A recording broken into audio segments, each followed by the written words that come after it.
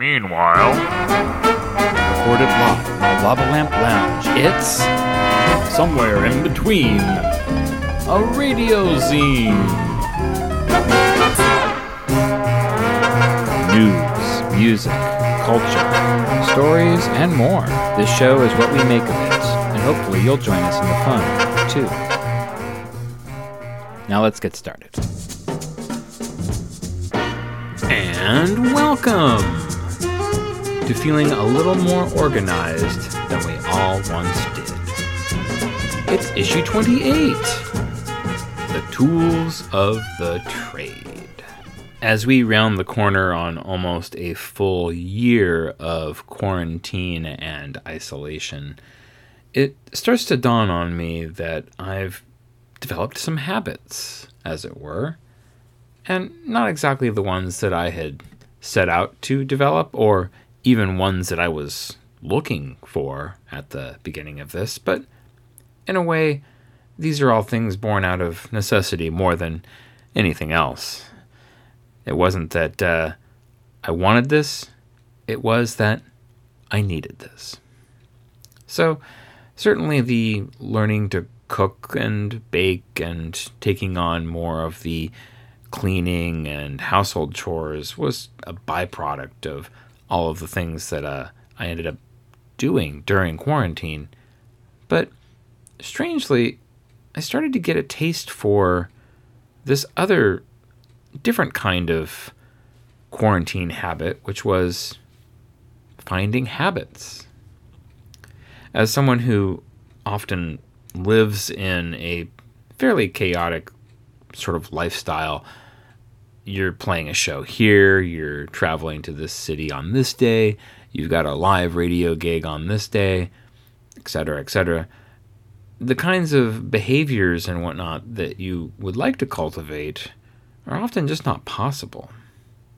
Those daily routines, the kinds of things that you look forward to in the morning and in the evening and throughout the day, had never really had a chance to coalesce because often my day was so completely chaotic and completely unpreparable that any planning I actually did just never actually materialized or worked out in any useful way.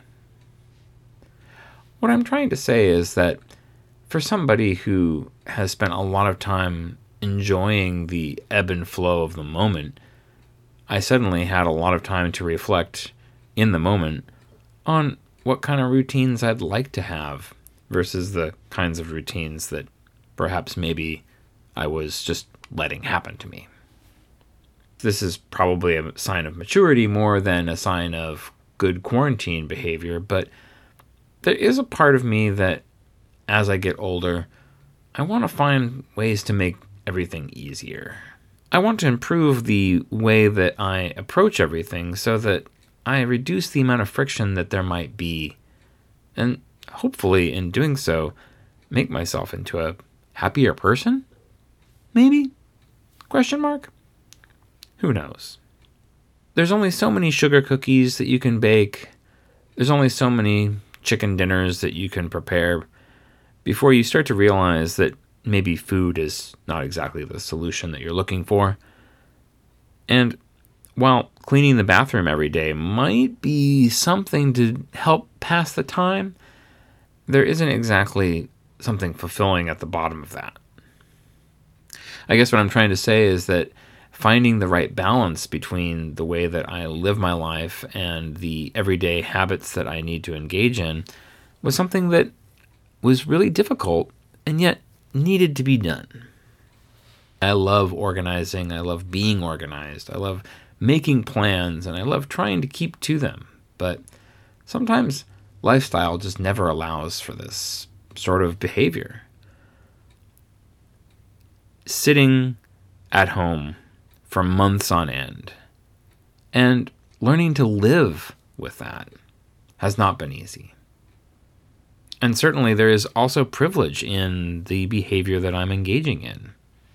I'm allowed to stay home, where others have to work, and their jobs are not work-from-home kinds of jobs.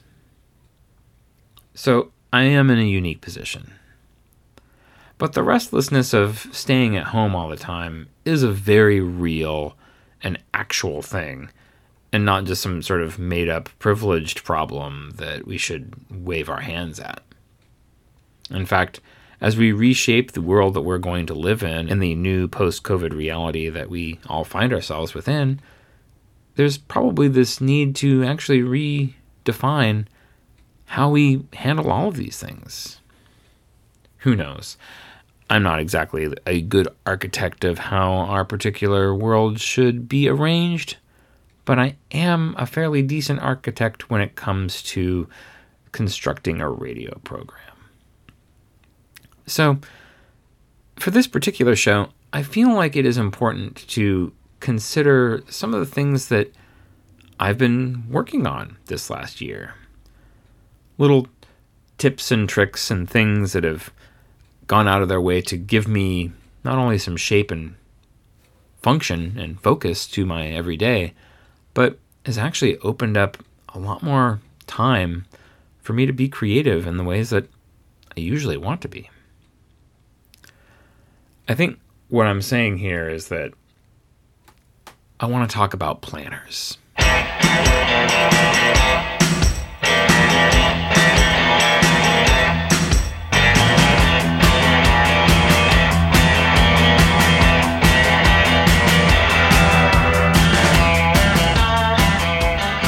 It is no secret that as a nerd, I've always been attracted to office supplies and the accoutrement of working in an office. And now that my job is largely to sit at a desk in front of a computer and make radio and music and take notes and write things, I have found that the accoutrement of office life are even more valuable to me now than ever before. But unfortunately, I had developed a really kind of poor behavior towards all of these items. My tiny little box of precious paper clips that I had when I was a kid were doled out so sparingly that even when I kind of maybe actually needed a paper clip, I had a little bit of a moral dilemma over using one.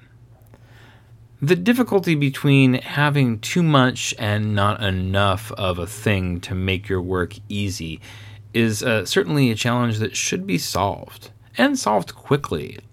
If we need to have 16 pens and a cup on our desk in order to have enough pens for us to work and not ever have to think about pens, then we probably should have at least 17 pens in that cup in front of you. I guess what I'm saying is it took me a long time to realize that by actually investing a little bit in some of the things that I might need to get the work done that I want to get done, I'm actually able to get that work done a lot better. Or, to use some of the wonderful Merlin Mannisms that I've accumulated over the years, if you don't have to think about how you do work, you can actually do work. So this has led to me actually realizing that I need probably 4 notebooks and a hipster PDA in order to effectively accomplish all the things that I'm trying to do on any given day or week. And I know I've discussed the hipster PDA before quickly, but essentially it is a binder clip and a bunch of index cards and a pen. And you can rearrange the cards in any way. You got some blanks in the back. You maybe have some notes scribbled on the ones in the front. I kind of have mine organized by action items and things I'd like to do in the future. So that way I can kind of toss the card off after I've done everything on it. However, what I have not really done a lot of in the past is utilizing different kinds of notebooks. And I found that actually, against my previous advice of making your own planner, there's incredibly cheap ones you can get for almost $1, or sometimes 2 for $1, depending on where you go. Pre-made planners are not difficult to come by, and especially if you get one of those, for example, 16-month planners, and then come in, say, a few months into it, then you get a very inexpensive thing that you can use that is perfectly functional and you didn't have to make. And this is a kind of an aspect to all of this, is like not putting your own time into making these things is actually saving you a lot of time. So anyway, I now have a calendar planner. This is a month view kind of the things I'm working on. And I have on each individual day events that happen on those days. So that's kind of what this is to like look at the kind of broad landscape of what's happening on what part of the particular month or week, and plan from there. Now, the second notebook that I got is another planner, but this one is a week view. And this one is one that I got very cheaply because it is one of those 16-month things. So I came in on January, but this thing goes back and starts probably in August. Yep, that's right, August. So a good half of it I'm not using. But it was so cheap that, again, I didn't have to make it, and it's a useful device for me. Now, this week view does have events listed on it, but this is where I kind of keep track of actions I want to take. Now, this is like a good thing I pull out in the morning where I want to make a little bit of a notation of, okay, well, garbage day is this day. Over here, we have a radio broadcast that needs to be accounted for. These days are open right now, so maybe I should on Monday do that. You know, it's good for that kind of stuff. And then obviously you can rearrange things in any way you want. But the beauty of this kind of cheap planner is that you'll just scribble all over it. You just make notes anywhere, everywhere related to the day that you're trying to plan for. And it's incredibly useful. I can't even, I probably have mentioned this before, that the power of having something that you are not going to keep forever and that you can throw away afterwards is very useful when you just want to make some notes and get some general thoughts out. So those two work in tandem. Now, these other two notebooks are more for actual writing purposes. I got myself a nice little, kind of tiny actually, in a lot of ways, notebook with a nice plastic cover. I think the company doesn't really matter, but this is where I write more kind of journal type stuff. And it's small. You fill a page pretty quickly. And this gives me a place to put thoughts that are not to-do lists, that are not action items, that are not events that are happening, that are just thoughts. This might not even be writing that's going to go anywhere, although this could be where writing that will go somewhere begins. But yeah, this is mostly just kind of to keep little notes for myself that don't go in those other places. And the last notebook that I have is kind of a production book in a way. This is a college ruled style composition book, an old style one too. So it's got the big wide lined pages, it's stitched in the center, that sort of thing.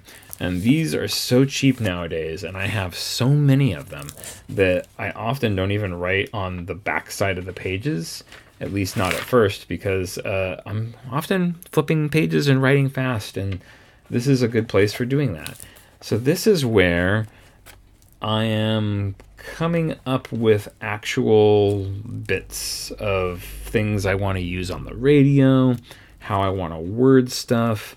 This is where notes for this show go. This is where song lyrics go. This is where little notes for how a short story might plot out. And the beauty of these is that, like, the handwriting is so sloppy, only I could probably read it, which is probably good because I don't want anyone to see these. And this is all rough drafts. This is all like, I'm not ready yet to type these words because I'm not sure if these words yet are ready to be typed. This is a good place for when you are in the brainstorming phase and you just want to blast a whole bunch of stuff out in front of you so that it's no longer in your head And you can actually start crossing out the unnecessary words and start thinking about, well, maybe this phrase would go better first and after I've said this, and that kind of thing. And, this is all by way of saying that these are the paper tools that I use, the physical in-person paper tools, to help get me to the next place, which is to make the digital work that I make.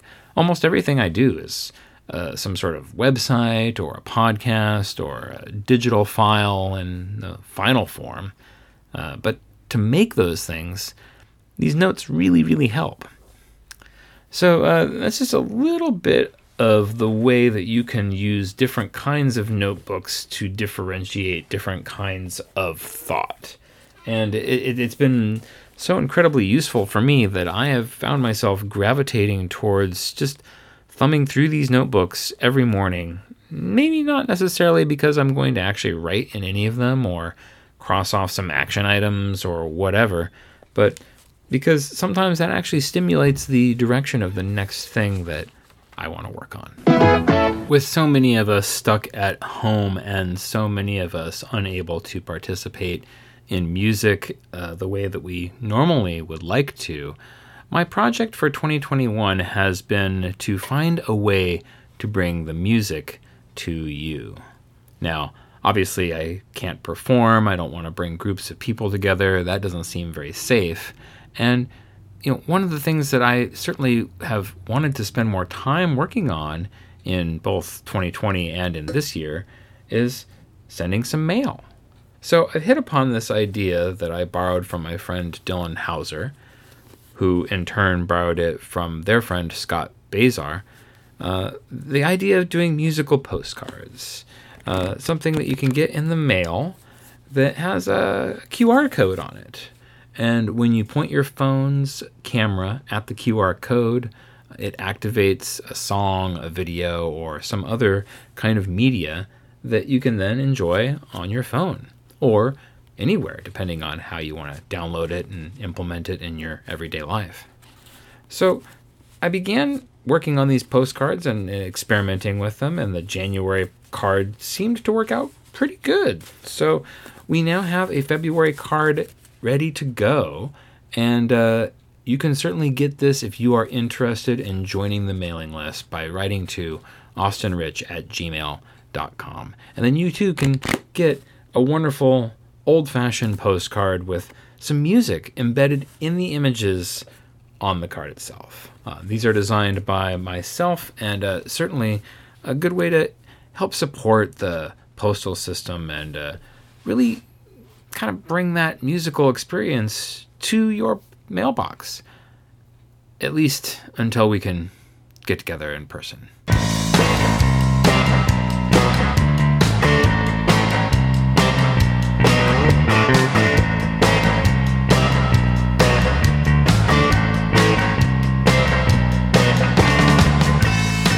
And now we bring you another selection from Whamma, etc. by Flann O'Brien.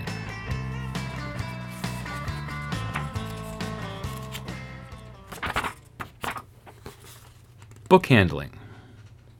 Continued.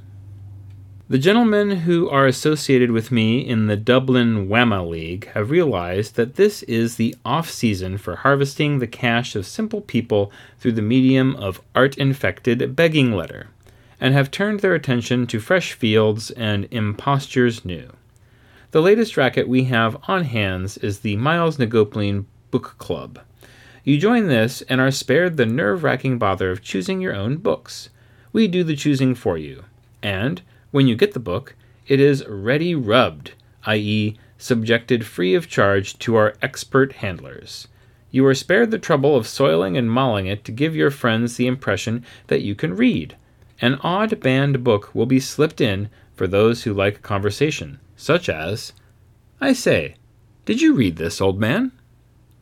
"I'm not terribly certain that I did, really."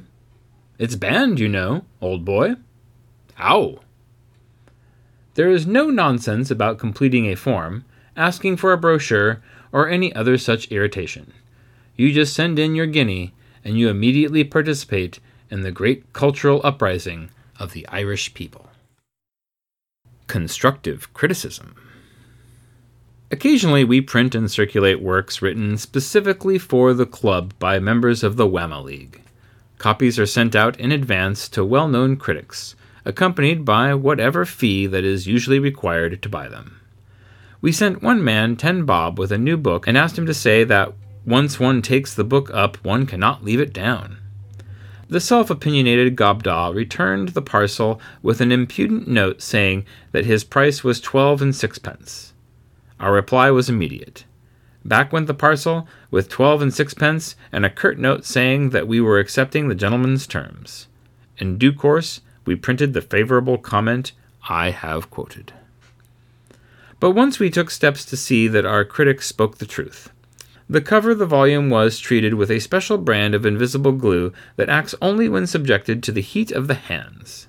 When our friend had concluded his cursory glance through the work and was about to throw it away, it had become practically part of his physical personality. Not only did the cover stick to his fingers, but the whole volume began to disintegrate into a viscous mess of treacly slime. Short of having his 2 arms amputated, putting the book down was an impossibility. He had to go round with the book for a week and submit to being fed like a baby by his maid. He got rid of the masterpiece only by taking a course of scalding hot baths that left him as weak as a kitten. That's the sort of customers we at the Whamma League are. Letters have been pouring in shoals. Please note that when it is a question of shoals of letters, they always pour. Regarding the book handling service inaugurated by my Dublin Whamma League. It has been a great success. Our trained handlers have been dispatched to the homes of some of the wealthiest and most ignorant in the land to maul, bend, bash, and gnaw whole casefuls of virgin books. Our printing presses have been turning out fake Gate Theatre and Abbey programs by the 100,000, not to mention pamphlets in French, holograph letters signed by George Moore, medieval playing cards, and the whole paraphernalia of humbug and pretense. There will be a black sheep in every fold, of course. Some of our handlers have been caught using their boots, and others have been found thrashing inoffensive volumes of poetry with horsewhips, flails, and wooden clubs. Books have been savagely attacked with knives, daggers, knuckle dusters, hatchets, rubber piping, razor blade potatoes, and every device of assault ever heard of in the underworld. Novice handlers, not realizing that tooth marks on the cover of a book are not accepted as evidence that its owner has read it, have been known to train terriers to worry a book as they would a rat. One man, he is no longer with us, was sent to a house in Kilmainham, and was later discovered in the zoo, handing in his employer's valuable books to Charlie the chimpanzee. A country-born handler read his books beyond all recognition by spreading them out on his employer's lawn and using a horse and harrow on them, subsequently plowing them in when he realized that he had gone a little too far. Moderation, we find, is an extremely difficult thing to get in this country. And that's going to do it for us this week here on the program. Somewhere in between, a radio zine, The Tools of the Trade.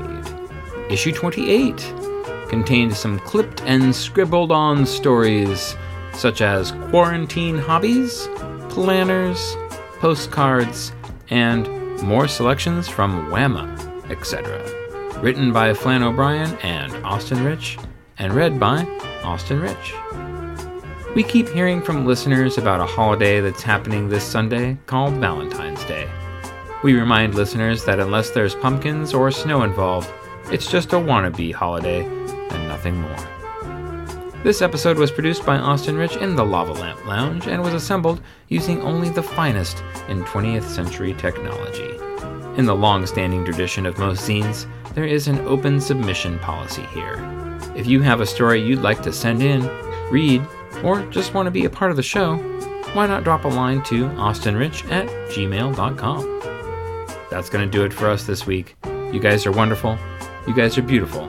And without you, there would be no program. Be seeing you.